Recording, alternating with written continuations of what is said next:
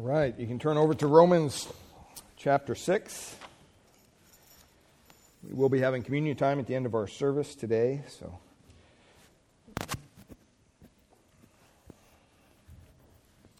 we're in Romans chapter 6, and we'll be looking today at verses 18 to 23, but I want to read the whole context for us.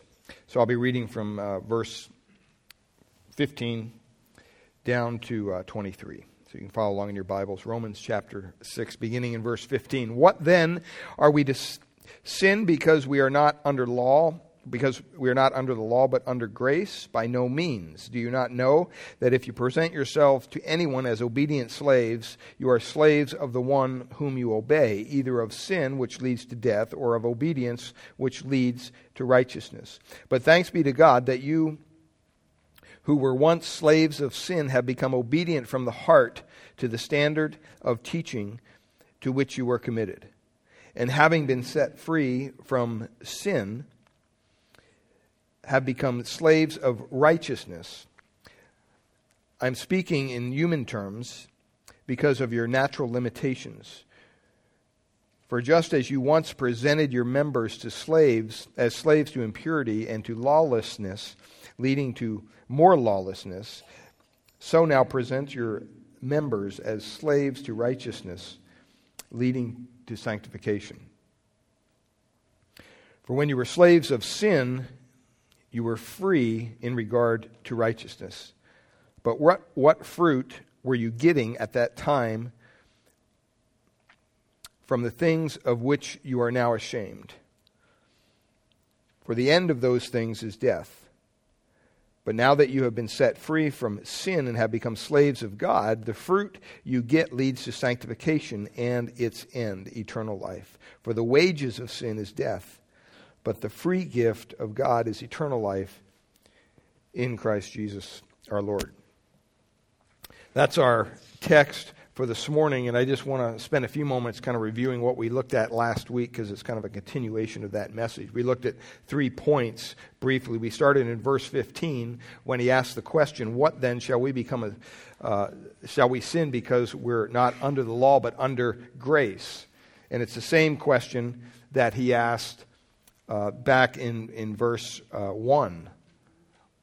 What shall we say then? Are we to continue in sin that grace may abound? Hey, Terry, could you check the air there? And so he wants us to understand, first of all, if you think that being under grace means that you are free to sin, you do not understand God's grace. If you think that now I can just do whatever I want because God's forgiven me of all my sins and it doesn't matter, you have a misunderstanding of what grace is. And you need to go back and listen to the message from last week to understand that. Second point we looked at was the only options are these. There's only two. Either you're a slave of sin, or you're a slave of righteousness, or a slave to God, or a slave to obedience. If you're a slave to sin, it results in death. If you're a slave to God or obedience, it results in righteousness. It results in eternal life. And so he says that there in verse 16. He says, do you not know that when you present yourselves as slaves for obedience, you are slaves of the one to whom you obey? Either of sin resulting in death, or of obedience resulting in righteousness. It's one or the other. You can't be in between. You can't have one toe over, as a slave of sin and one toe in the obedience camp. You can't just come to church on Sunday thinking somehow you're earning brownie points with God and then live like the devil the rest of the week thinking, boy, I got to get back to church next week and take care of all this. It doesn't work that way. You're in one of those two camps. And then thirdly, we looked at the only way that you can change from being a slave of sin to being a slave of righteousness is for God to free you from your sin by changing your heart. And that's what he says there in verses 17 to 18. And I want to spend a little more time here because we didn't really get much into verse 17 last week. But it says there, but thanks be to God. When you stop and you think about that, we were all slaves of sin. That's what he says, that though you were slaves of sin. The Bible says in 1 John 1:6, if we say we have fellowship with him, with God, and yet we walk in darkness, we live in a way that doesn't depict righteousness, then the Bible says that we lie and we do not practice the truth. Pretty straightforward. So if you're saying, well, I got fellowship with God, and yet you're living in a way that's not in accord with the Scriptures as a way of life, you're lying. You're living a lie. 1 John chapter 2, verses 4 and 6, it says this, whosoever says, I know him, I know God, I'm a believer, yeah, I know Jesus, but does not keep his commandments, once again, it says he's a liar, and the truth is not in him. And even down a little further, it says, but whoever keeps his word, there in verse 5, in him truly the love of God is perfected. But by this we may know that we are in him. If you want to know you're saved, here's how you know. Whoever says he abides in him ought to walk in the same way which he walked. The Christian life isn't rocket science. You know, if you're calling yourself a Christian, then you should be walking like Christ. You should be living in a way that's honoring to Christ. If you're not, don't call yourself a Christian, because you're probably not a Christian. 1 John chapter 3, verses 9 and 10 says this, no one born of God or born again, no one saved, no one transformed by God's power makes a practice of sinning. For God's seed abides in him, and he cannot keep on sinning because he has been born of God. By this it is evident who are the children of God. Who's saved? Who's born again? And who are the children of the devil? Who's not? Whoever does not practice righteousness is not of God, nor is the one who does not love his brother. See, the Bible is pretty simple to understand. It'd be kind of like if you got a new job and you started on Monday and you went in the first day and they said, hey, we're glad, here's your office, here's the work and everything. And on Tuesday, you went to the coffee shop, but you never left. And everybody that came in the coffee shop, what are you doing? Oh, I got a new job. Got a brand new job. It's great. I got my own office, everything. Okay, well, great. Enjoy your week. Great. Come in a couple hours later and you're still sitting in the same booth. I'm so excited about my new job. What are you doing? You're not living up to what reality is. Yeah, you have a new job, but you're not doing it. You're not going in to your employer, punching the clock and doing what you're supposed to be doing. You're at the coffee shop bragging you have a new job. If that's the attitude, you won't have your new job very long, will you? I don't think so. And see, we need to think about that in the way that we live for Christ. You know, if you claim that you're a Christian, then you're going to manifest righteousness. You're going to see righteousness in your life. You're going to manifest obedience. Look at what he says there in verse 17. He starts off and he says, thanks to God. Whenever you're talking about your salvation or somebody else's salvation, those should be the first words off your lips. Praise the Lord. Thanks be to God. Because it's God who saved them. If you're saved here this morning, who do you thank for your salvation? Do you get up in the morning saying, man, I am so glad that I figured this whole thing out. I'm just so smart. Had the ability to look at all the world religions and I chose the right one. Or man, I'm so glad that guy came along and on the train and started talking to me. He had such a slick presentation, and boy, those tracks were just so, I just couldn't resist coming to Christ. I mean, every word just dripped off his tongue like drops of gold, and oh, he just wooed me with his words, and that's why I gave my life to Christ. You didn't come to Christ because you were convinced intellectually. You didn't come to Christ and commit your life to Christ because someone had a slick little presentation, or you heard some fancy preacher that had all the words right and made you cry. That's not why you came to Christ. The Bible says very clearly, Jesus says, no man comes to me except what? Except the Father draws him. You didn't come to Christ for any other reason than God brought you here. God saved you. And so we always thank God for our salvation because He's the one who's the author and the finisher of our faith, the Bible says. It's God alone who can break you out of the yoke of the bond of slavery to sin. Only He can do that. You can't pull yourself up by your bootstraps. You can't come to church enough to do that. You can't take communion enough. You can't get dunked in the water enough that finally God will say, okay, that's enough. Now you're saved. No. The Bible says very clearly we're saved not by works, but by grace, through faith. We're saved by faith. And so it's important that we understand that it's God's grace that saves us. And it's He saved us. We didn't save ourselves. Salvation is of God and no other, beloved. There's no other name given among men under heaven by which you must be saved other than Jesus Christ. You can't get saved by joining another religion. You can't be saved by trying real hard to save yourself. It doesn't work that way. And you'll find that throughout the whole New Testament. Every time it speaks of salvation, the apostle or whoever's writing the book is going, boy, thanks be to God. They give thanks to God. But then look at what he says here a little further. He says in verse 17, that you were once slaves of sin. You were once slaves of sin. In other words, there's a transformation that took place. You were moved from death to life, from sin to God, from darkness to light. And the only one that could do that is God. It's interesting, he says here, you were slaves of sin. That verb tense in the original language is in the imperfect tense, which basically means it's happened back here in time somewhere, but it has ongoing results.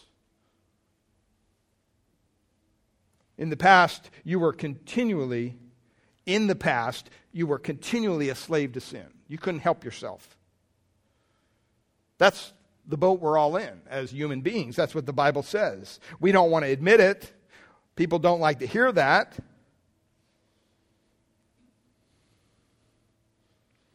I mean, you have to understand from the very start, you by nature have been a sinner. Continually, over and over and over again. It's your nature. That's your natural condition. There's a dominance of sin in your life. It's our default. And the reason it's there is because all the way back to our mother and father, and then go back all the way to Adam and Eve. That's what the Bible says. Through one man, sin entered into the world, and death by sin. So all have sinned and fall short of the glory of God. And so men and women who are born into this world are born into this tremendous condition of slavery to sin.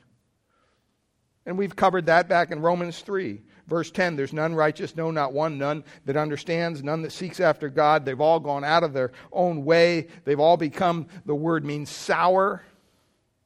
In other words, there's nothing good in them at all.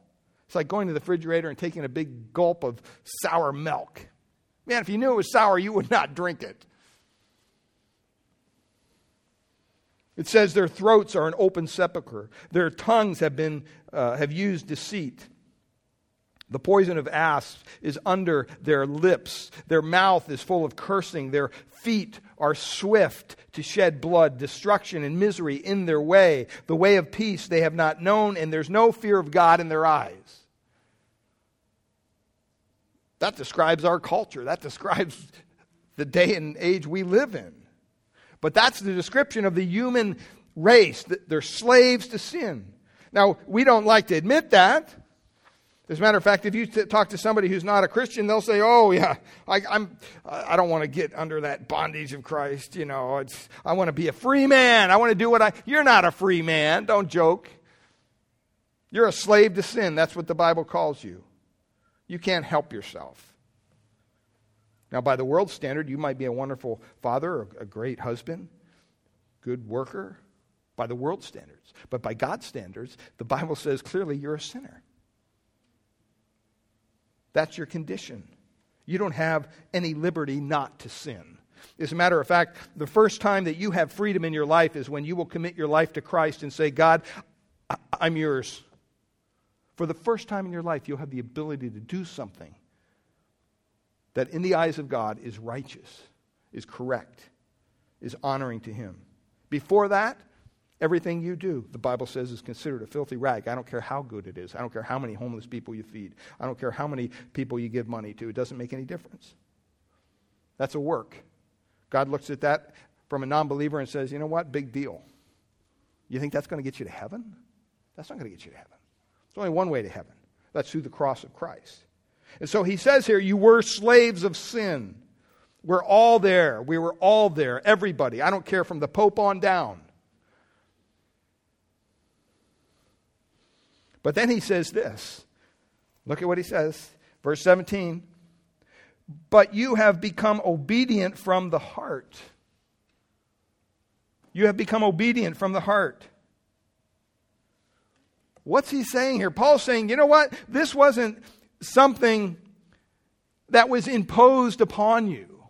You know, you just didn't start coming to church and they said, oh, by the way, at our church here's 10 rules you got to follow to be part of our church. Oh, okay, I guess I got to do these 10 rules now. I feel pretty good about myself. That's not going to save you. That's not going to help you. You have to have your heart changed. And that's what Paul says here. You have obeyed from the heart. See, when we come to Christ, it's not something that we do on the outside that saves us. We have to remind ourselves this over and over again, because we live in a culture today, even within Christianity, that wants to make salvation all about raising your hand or walking down an aisle or throwing a stick in a fire at a campground or something and, quote, committing your life to Christ. So you talk to people, well, I prayed the prayer when I was 5. What prayer? Well, the sinner's prayer. Really? My answer is always, so what? What's that mean? That's not even in the Bible. I don't remember Jesus going around saying, oh, you want to follow me? Here, pray this little prayer, and then you can follow me. I don't remember that.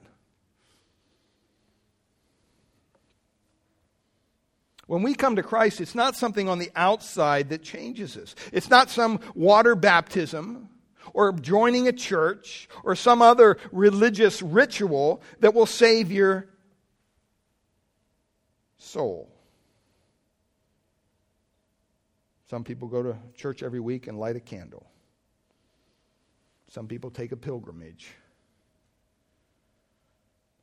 This is not what Paul is saying. Paul is saying it's not something on the outside.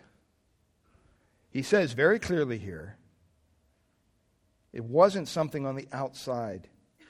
It says it was something inside the heart.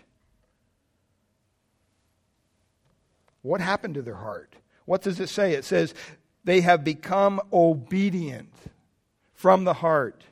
They become obedient. What's that mean? Simply, that means they obeyed. They obeyed.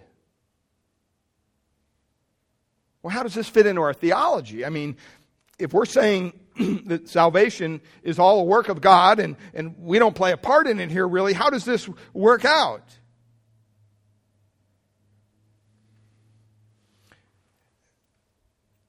Salvation is a work of God. The Bible clearly says that. But somehow you're not passively transported from life or from death to life. You know, you don't go to bed one night as a sinner, as someone who hates God, who's removed from a relationship with God because of your sin, and you wake up the next morning going, wow, I just feel different today. I don't know what happened. It doesn't happen that way. It never happens that way. You're not just involuntarily picked up and put over in the camp of the faithful. And we have to be careful sometimes when we're teaching on the sovereignty of God, when we come to the doctrine of election, when we come to the doctrine of the sovereignty of God. Because there's some people that take that to an extreme, which I would call fatalism, to the point where, well, God's got it all figured out anyway. Nothing we can do to change it. Matter of fact, there's probably people being saved, they don't even know they're saved. There's people that actually believe that. There's theologians that believe that a person can be redeemed and not even know it. I mean, it sounds crazy, but that's what they believe. Because God already did it. He just hasn't told you yet. I mean, that's hard to understand. Listen, because you never see salvation occurring apart from the act of commitment to Christ. In the Bible, whenever you see salvation taking place, there's always an act of commitment to Christ that is tied to that. It's not just someone off on their own and all of a sudden, boom, they're saved. No. They respond. What do they respond to? They respond to the message of the gospel. The Bible says, how are they going to get saved if they can't hear the message, if there's not a preacher, if there's not Christians going out sharing the message of the gospel, living the message of the gospel? And in our text here, if you look over and over again, he uses the word obey or obedience in verses 15 there to 18. And so you kind of ask the question, okay, Paul, well, what are we to obey? I mean, do we have some book we got to follow or something? Look at what he says. But thanks be to God that you who were once slaves of sin have become obedient from the heart to what? To the standard of teaching to which you were committed.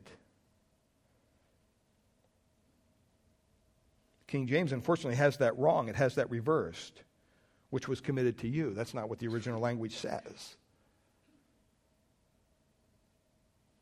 It says, no. What the text clearly states is that what are we obedient to, Paul? From the heart? To the standard of teaching to which we were committed.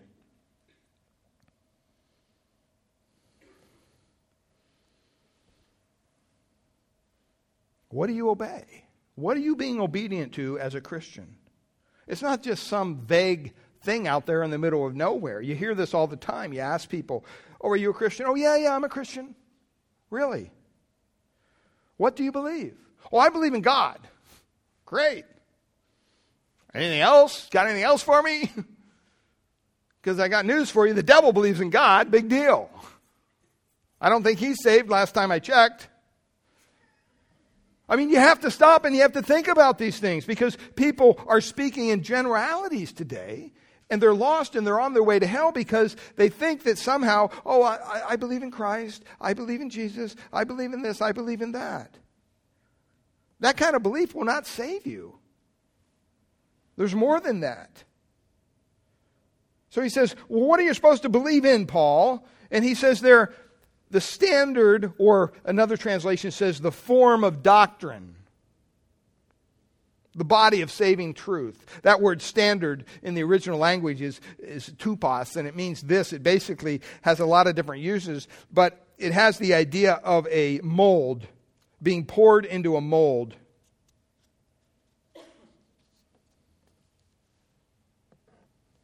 Remember in middle school, actually, we had a ceramics class, and we used to make greenware out of the slurry stuff they'd make, and you pour it into the mold, and then you'd pour some of it out, and it let it dry, and you'd have a piece of greenware, and then you could kind of carve it down and make it nice and smooth, and then you would fire it in the thing, it would become hard, and then you would paint it, and you'd fire it again, and the paint would become all glossy. It was kind of a neat process to see. But the mold really demanded what the shape was going to look like. If I had a mold that was supposed to make a flower pot, and I pulled the stuff in there, poured it in there, and then I opened it up after a day of drying, it didn't look like a football. It looked like a flower pot. Why? Because that's what the mold demanded. See, what Paul is saying here is when you came into this world, you were poured into a mold. And you came out after the molten metal cooled. And God put you on this earth. And the mold that you were poured into was a slave of sin.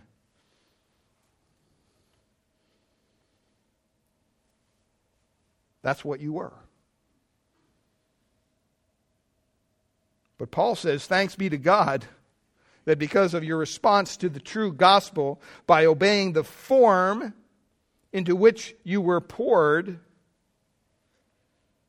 He was able to transform you. It's like God took you and melted you down and poured you into a different form, into a different mold, to make a different form.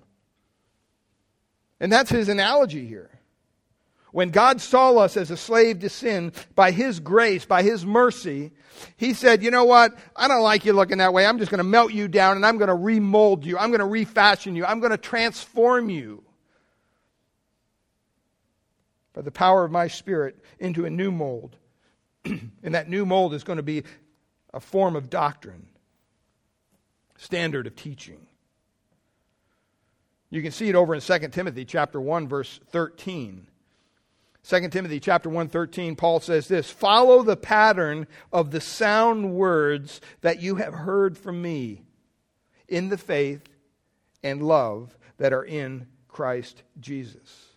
That word form, tubos, it's used over 16 times in the New Testament. And so it's really speaking of being melted down by conviction, by the beginning, the saving work of the Holy Spirit. And now you're a brand new person in Christ. He's remolded you. He's refashioned you.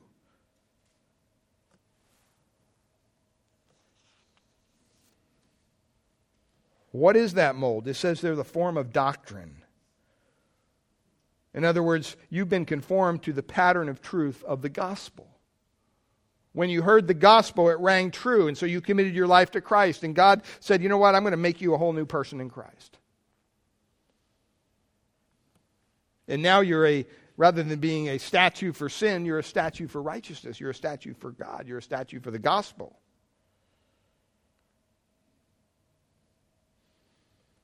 And so what happens as a Christian, when you submit yourself to certain teaching, you become a Christian stamp of that teaching.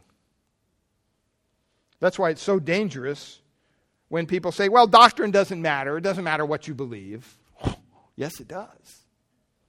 It matters more than anything else what you believe.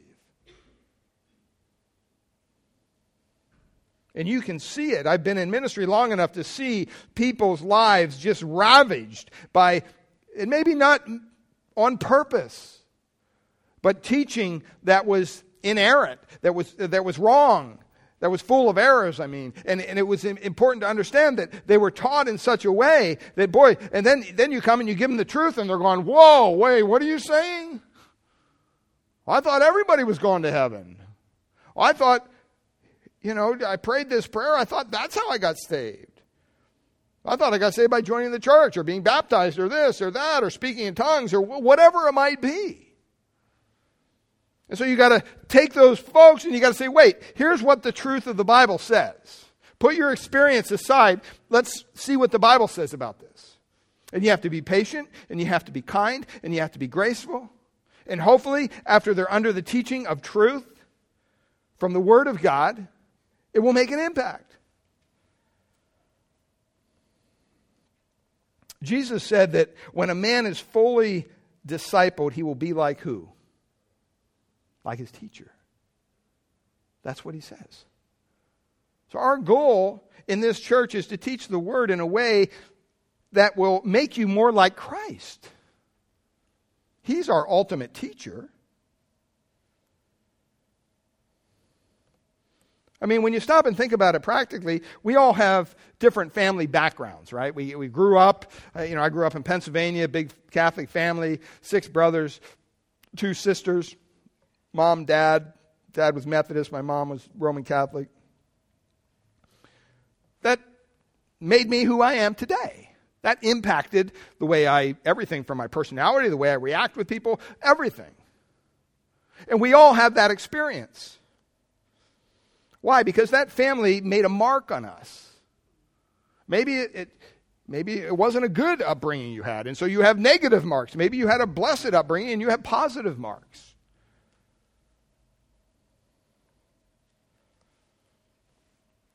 But you bear really the image of your family. That family put you in a mold. They made you who you are today. That's why in Romans chapter 12, and we'll get to this eventually, verse 2, he says, don't let the world put you into its mold. If you read that. Don't go be like the world as a Christian. You've been poured into the mold of the form of the sound teaching of the gospel.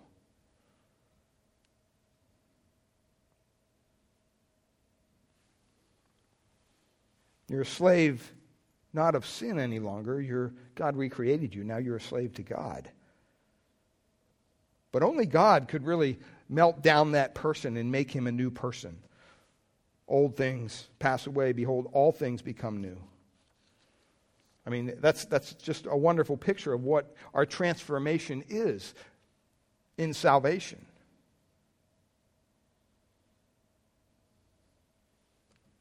You don't become a Christian by just kind of going from church to church to church to church. You can't invent your own mold. People today invent their own God. So when you tell them the gospel, you know what? You need to be saved because of your sin. Well, why? Because if you don't, you'll be going to hell. Well, my God won't send anybody to hell. I have a loving God. Okay, I understand that, but it's not the God of the Bible. Because the Bible says this. And they fight you on every point. Because they've recreated God in their own mind.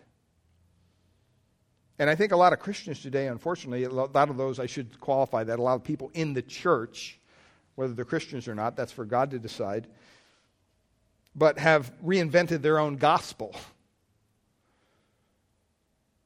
So we make excuses,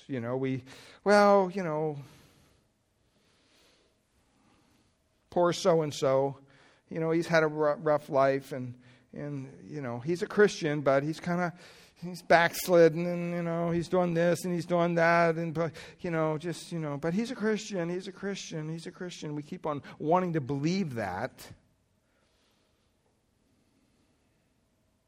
But the Bible says, Paul says here, you obeyed from your heart. The gospel call reached to your heart. Have you ever tried to get your kids to do something they don't want to do? It's a miserable experience. Just miserable. I mean, it can just make or break your day. But have you ever taken your kids on something they really wanted to do? Because they really desired it in their heart? Man, they can't wait. See, that's what the Christian life is all about. There's a lot of so-called Christians today that are trying to live the Christian life, but God has never transformed their life. They've never transformed their heart. So they're trying to do all the things they see Christians doing, and it's difficult. It's frustrating for them because they're still a slave to sin. They haven't been transformed. They haven't been freed by that. Because somehow they think that if they just keep trying harder and harder, eventually things will fall into place. I mean, you see here, this word obey occurs 4 times just in the text that we've seen. It's obedience of the faithful. It's an obedient life. It's the Christian who's responding to the Word of God, to saying, okay, what does God's Word say about this? Because I definitely want to obey God's Word.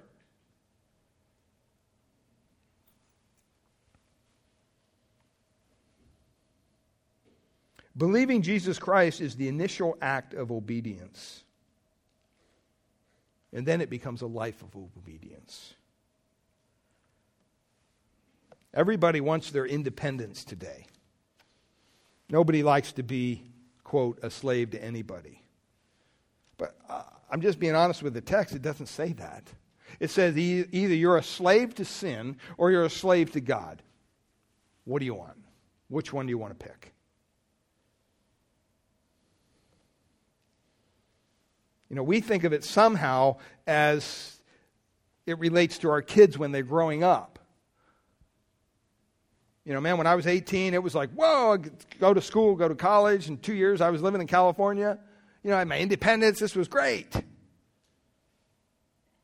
Thought I was calling my own shots.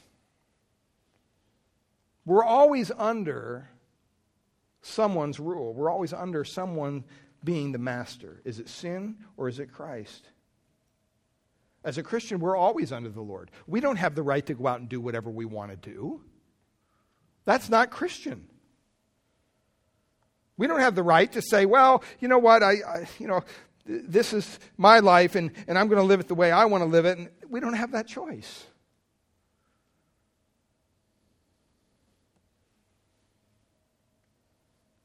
A Christian is always marked as one who does what? Who obeys.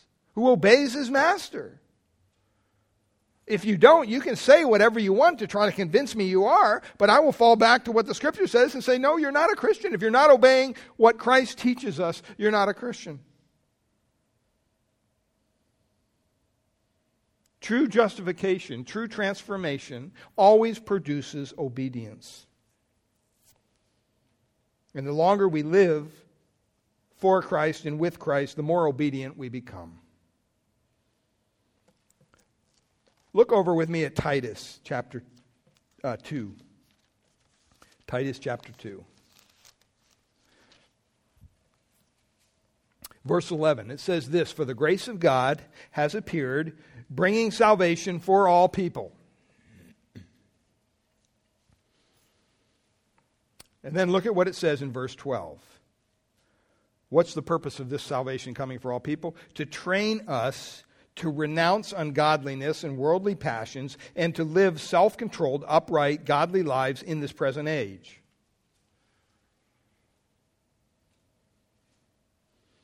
So the grace of God has appeared, bringing salvation for those who respond to the gospel. That's the text there. It doesn't mean everybody's going to be saved. It means those who respond to the gospel, those people, all people. It trains us to renounce these things of the world, to live self-controlled, upright, godly lives in the present age. What is that? That's obedience. Verse 14, look down a little further. It says, "Who gave himself for us to redeem us from all lawlessness and to purify for himself a people for his own possession who are zealous for good works." Why did God save you? So you could live in the world saying, hey, I'm saved. I'm under, all my sins are forgiven. I get a free pass on everything now. I'm just going to do whatever I want. No. He saved you, it says, for good works. We're saved unto good works. 1 Peter 1:22 says the same thing. It says, "Seeing that you have purified your souls in obeying the truth." You become a new creation in Christ. And you live a life of obedience as a result.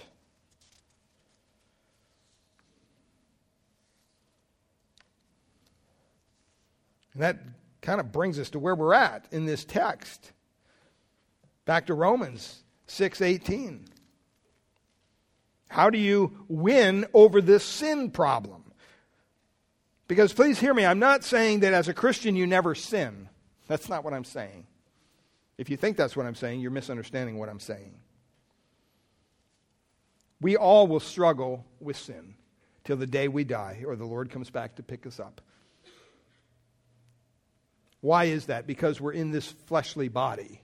And Satan uses this fleshly body, this body which is supposed to be a temple for the Holy Spirit. The body itself isn't evil. But that's how sin operates. It operates through this body. So once we get rid of this body, we will be sinless because we'll be in a glorified body. What a wonderful day that'd be. Sin always dishonors the Lord. A holy life always glorifies Him. It always honors the Lord. What does sin do in our life? It disrupts fellowship. It causes issue. A holy life allows us to have sweet communion with our Lord. So, our default should be we want to win over sin. We don't want to figure out a way around it. We don't want to figure out a way so we can sin more. We want to say, no, we want to sin less.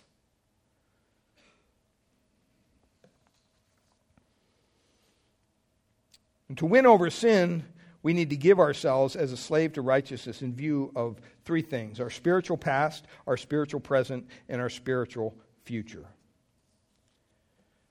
So the first point in your outline there is to win over sin, give yourself as a slave to righteousness. Look at what he says in verse 19. I'm speaking in human terms because of the weakness of your flesh. What's Paul saying? He's saying, look, there's a heart. I don't know how I'm going to explain this to you. This is going to be difficult. So I'm just going to kind of boil it down into some human terms that you will understand.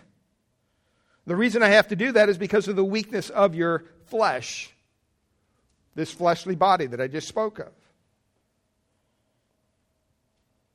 He says, for just as you presented your members as slaves to impurity and to lawlessness, resulting in further lawlessness or further sin, so now present your members as slaves to righteousness, resulting in sanctification.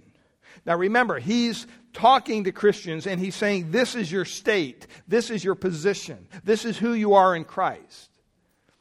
It's not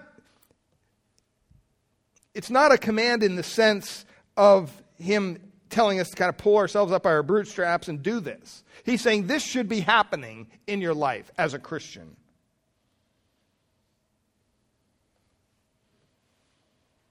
And he says, because you're a frail human being, because you're just like me, I got to kind of boil this down and make this kind of simple. So I'm just going to use this illustration of slavery because we all understand what slavery is. And so he says there, for just as you once presented your members as slaves to impurity and to lawlessness, leading to more lawlessness. It means to give yourself as a slave to sin. Continually. Continually. One commentator makes this point. He says, he thus makes clear that Christians should serve righteousness with all the single-minded dedication that characterized their pre-Christian service of such idols as self, money, lust, pleasure, and power. I mean, you may not think of yourself as a bad person, and in the world's eyes, most of you probably are not. Probably well, upstanding citizens in our community, and that's great. But that's not going to get you to heaven.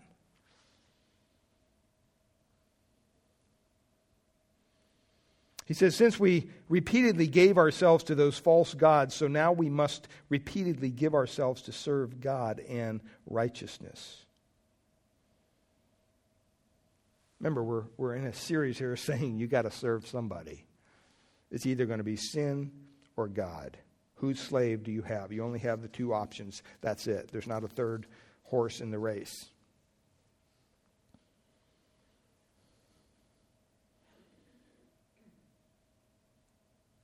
Being a slave of sin leads to ultimate death, spiritual death, condemnation in hell forever. Spiritual death is the wage that sin earns. On the other hand, if you're a slave of God, if you're a slave of Christ, you have eternal life with God forever in heaven. The wage earned by righteousness is God's free gift. He gives it to us. But because He gives us a gift, we have to be characterized by that gift.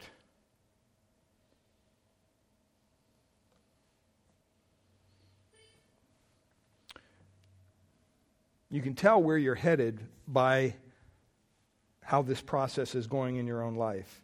The process of sanctification, the process of growing in holiness each and every day. Where are you at? Are you growing more like Christ? Or has nothing changed? You're the same old person you have always been. You're just a person that comes to church now.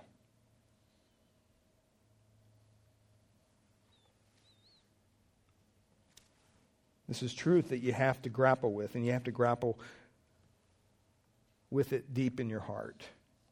As Paul says, it's obedience from the heart.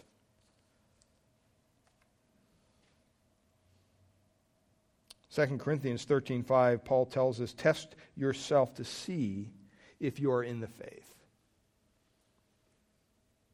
Do you love God more than you used to love Him? Do you hate your own sin more and more? Do you love others more and more? Do you see yourself as laying down your own rights to serve others? Do you see the fruit of the Spirit more and more in your daily lives? Or has nothing changed?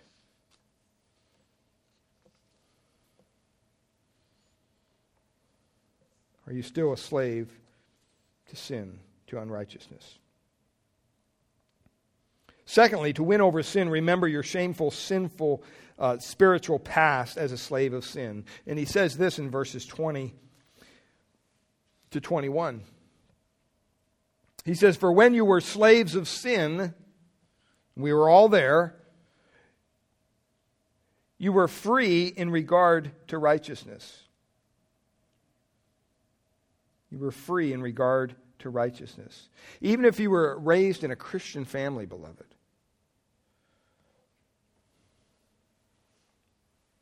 You were a slave to sin. We're all in the same boat together.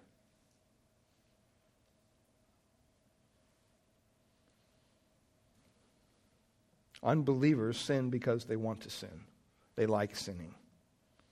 And more sin leads to more sin.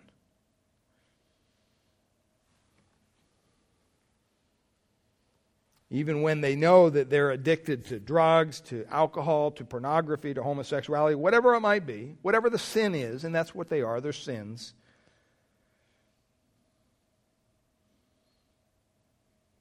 Even though these sins are causing huge problems in their life, they keep on doing them because they like sinning, frankly.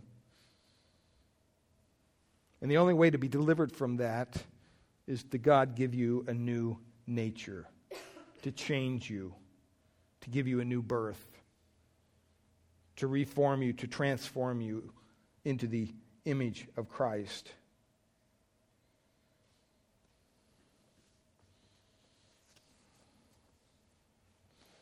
And so he says here in verse 20, you were slaves of sin, and you were free in regard to righteousness. In other words, you kind of thought basically you could do whatever you wanted to do. That's never the case, but that's kind of what he's saying here.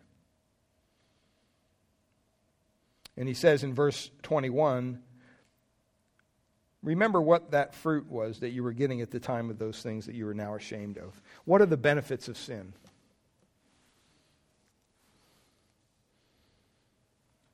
Sometimes it's good to reflect on that, to remind ourselves of those sins that caused us to be humbled, and maybe allow us now to deal more graciously with fellow sinners because we were there, we walked in their shoes. We don't have any right to be self-righteous or judgmental toward those who are still slaves of sin. I watched an interview with a certain individual who's doing this whole transgender thing. And my heart broke as I listened to this individual explain his life, explain what's going on in his mind, explain that somehow he thinks that this is, for the first time, he can truly be free to be who he wants to be. Acting as a woman. Kind of bizarre. All you have to do is look at the psychological studies on folks like that. They can do the whole thing, do every change possible, including the physical aspect of it. Majority of them still end up committing suicide because they're unhappy. They're miserable. They're confused. They're deceived by the enemy. They're a victim of the enemy. We need to pray for people like that. We don't need to look down our righteous noses at them and say, yeah, they get what they deserve. Secondly, we need to thank God for loving us in spite of our sin and sending Christ to die for your sins. I mean, we're celebrating communion time here in a couple minutes. I mean, do you think that when Jesus died on the cross, that he died for everybody but you because you're just so righteous and so good? No. We sang a song earlier that reflected on Christ's time on the cross. and how it personally relates to each one of us. We need to thank God that He loved us in spite of our sinfulness. I was thinking the other day, my wife and I celebrated, get this right, our 22nd wedding anniversary. And I was thinking, wow, she still loves me after 22 years. That says something right there. Because you may see some guy up here preaching behind a pulpit, but you know what? I can just be a downright jerk sometimes. That's just, I'm not hiding behind anything here. That's just the truth. And I'm thinking, wow, God definitely has a hand of protection on our relationship. Because it probably would have dissolved years ago if it wasn't for that. We need to thank God that He loves us in spite of who we are, in spite of our own stupid, sinful self, and the dumb, idiotic things we do sometimes that cause Him dishonor. He still loves us, still forgives us. That should drive us to live for Him more and more each day. And I think when you reflect on your past sins, it guards us, it puts us on guard. We don't want to fall back there. We don't want to repeat the same thing over and over and over again. Let me tell you, once you've yielded to a sin, it will always hold a powerful attraction. Even when you're in the midst of a wonderful fellowship time and boy, you're singing songs or whatever, that sin can just come right up in your mind.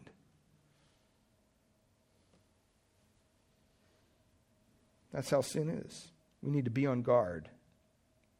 And so to win over sin, you have to present yourself as a slave to righteousness and say, you know what, I'm not going to listen to that. I don't need to listen to that.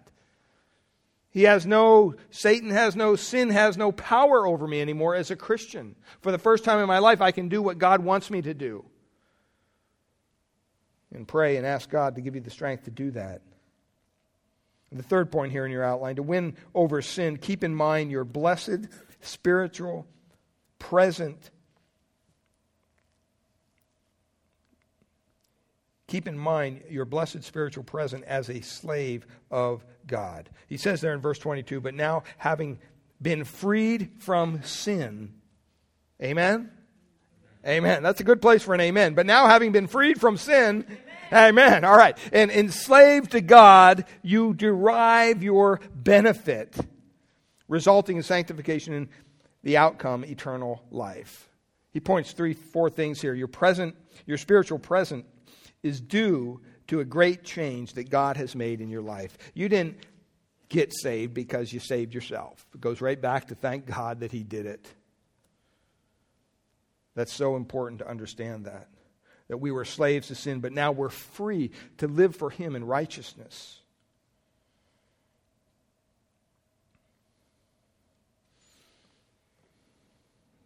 In Ephesians chapter 2, verse 13, he says, but now in Christ Jesus, you who were formerly far off have been brought near by the blood of Christ. Before you were a Christian, you had no relationship with God. You had at best, you had a relationship of animosity. You were under the wrath of God. That's why Christ came and He lived a sinless life 33 some years, and then He went to the cross willingly and He died on the cross even though He committed no crime. He gave Himself for us. Christ died in our place. He died feeling the wrath of God, His own Father. A wrath that equaled the sins of all those who would ever put their faith and trust in Christ. Even though He never committed one sin, He had to bear the penalty of all those sins.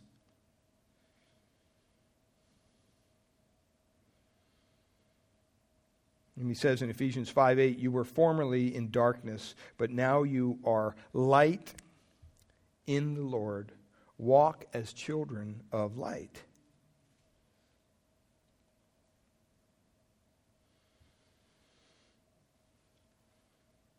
Heard an old black preacher one time preaching. He said this: we ain't what we want to be. We ain't what we're going to be, but thank God we ain't what we was. See, if you've met Christ as your Savior, there's a huge but now in your life. It's different. It's a new chapter. B there in your outline. Your spiritual present rests on your new position in Christ. Your spiritual present rests on your new position in Christ. We're in a new position with God. God has transformed us. He's made us. We have a brand new relationship.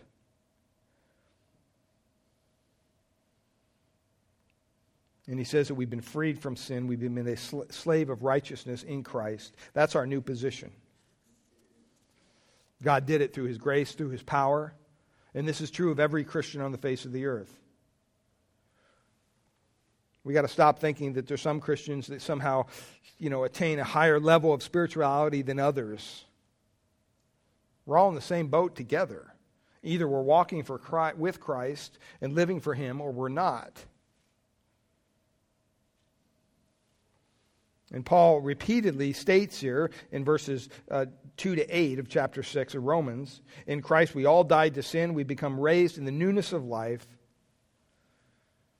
Therefore, be what you are now. That's his point. Live in the light of your new position in Christ.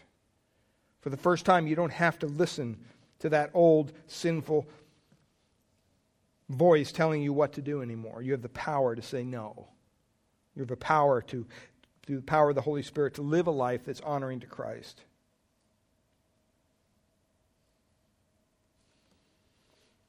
See there, your spiritual present includes the many wonderful benefits of sanctification.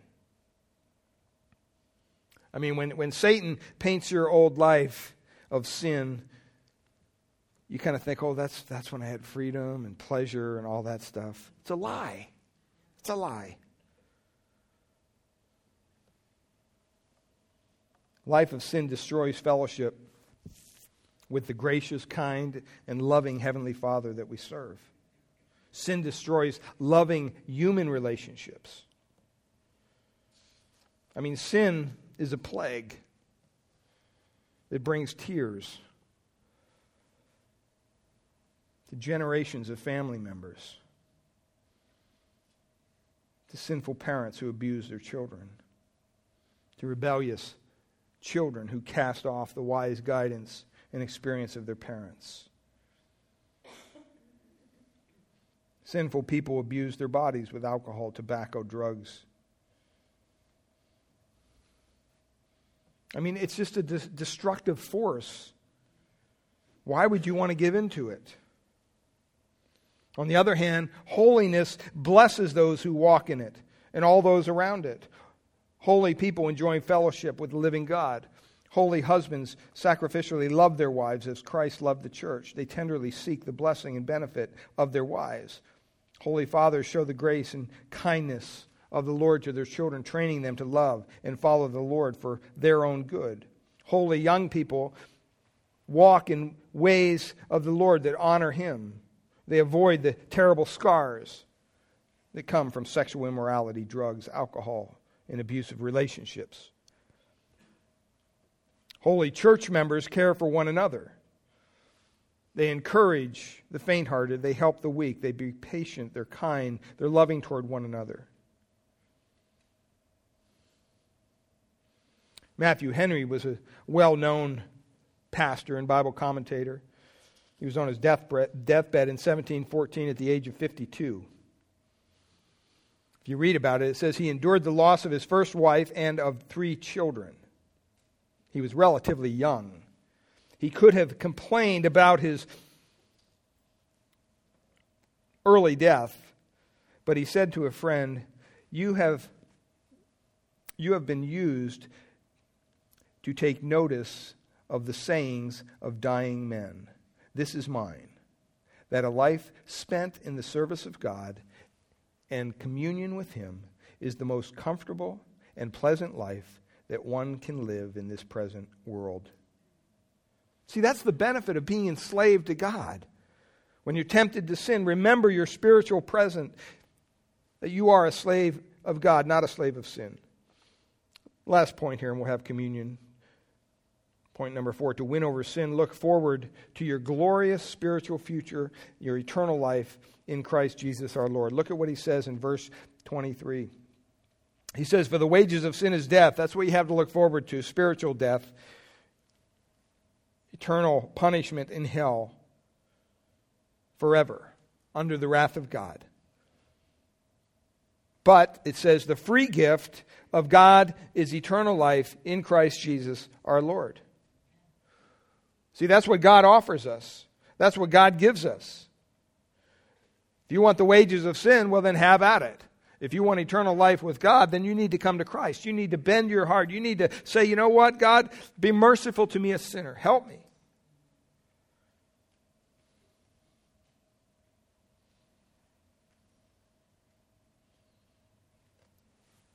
We don't work for our salvation, beloved. It's a gift. You simply reach out and take it.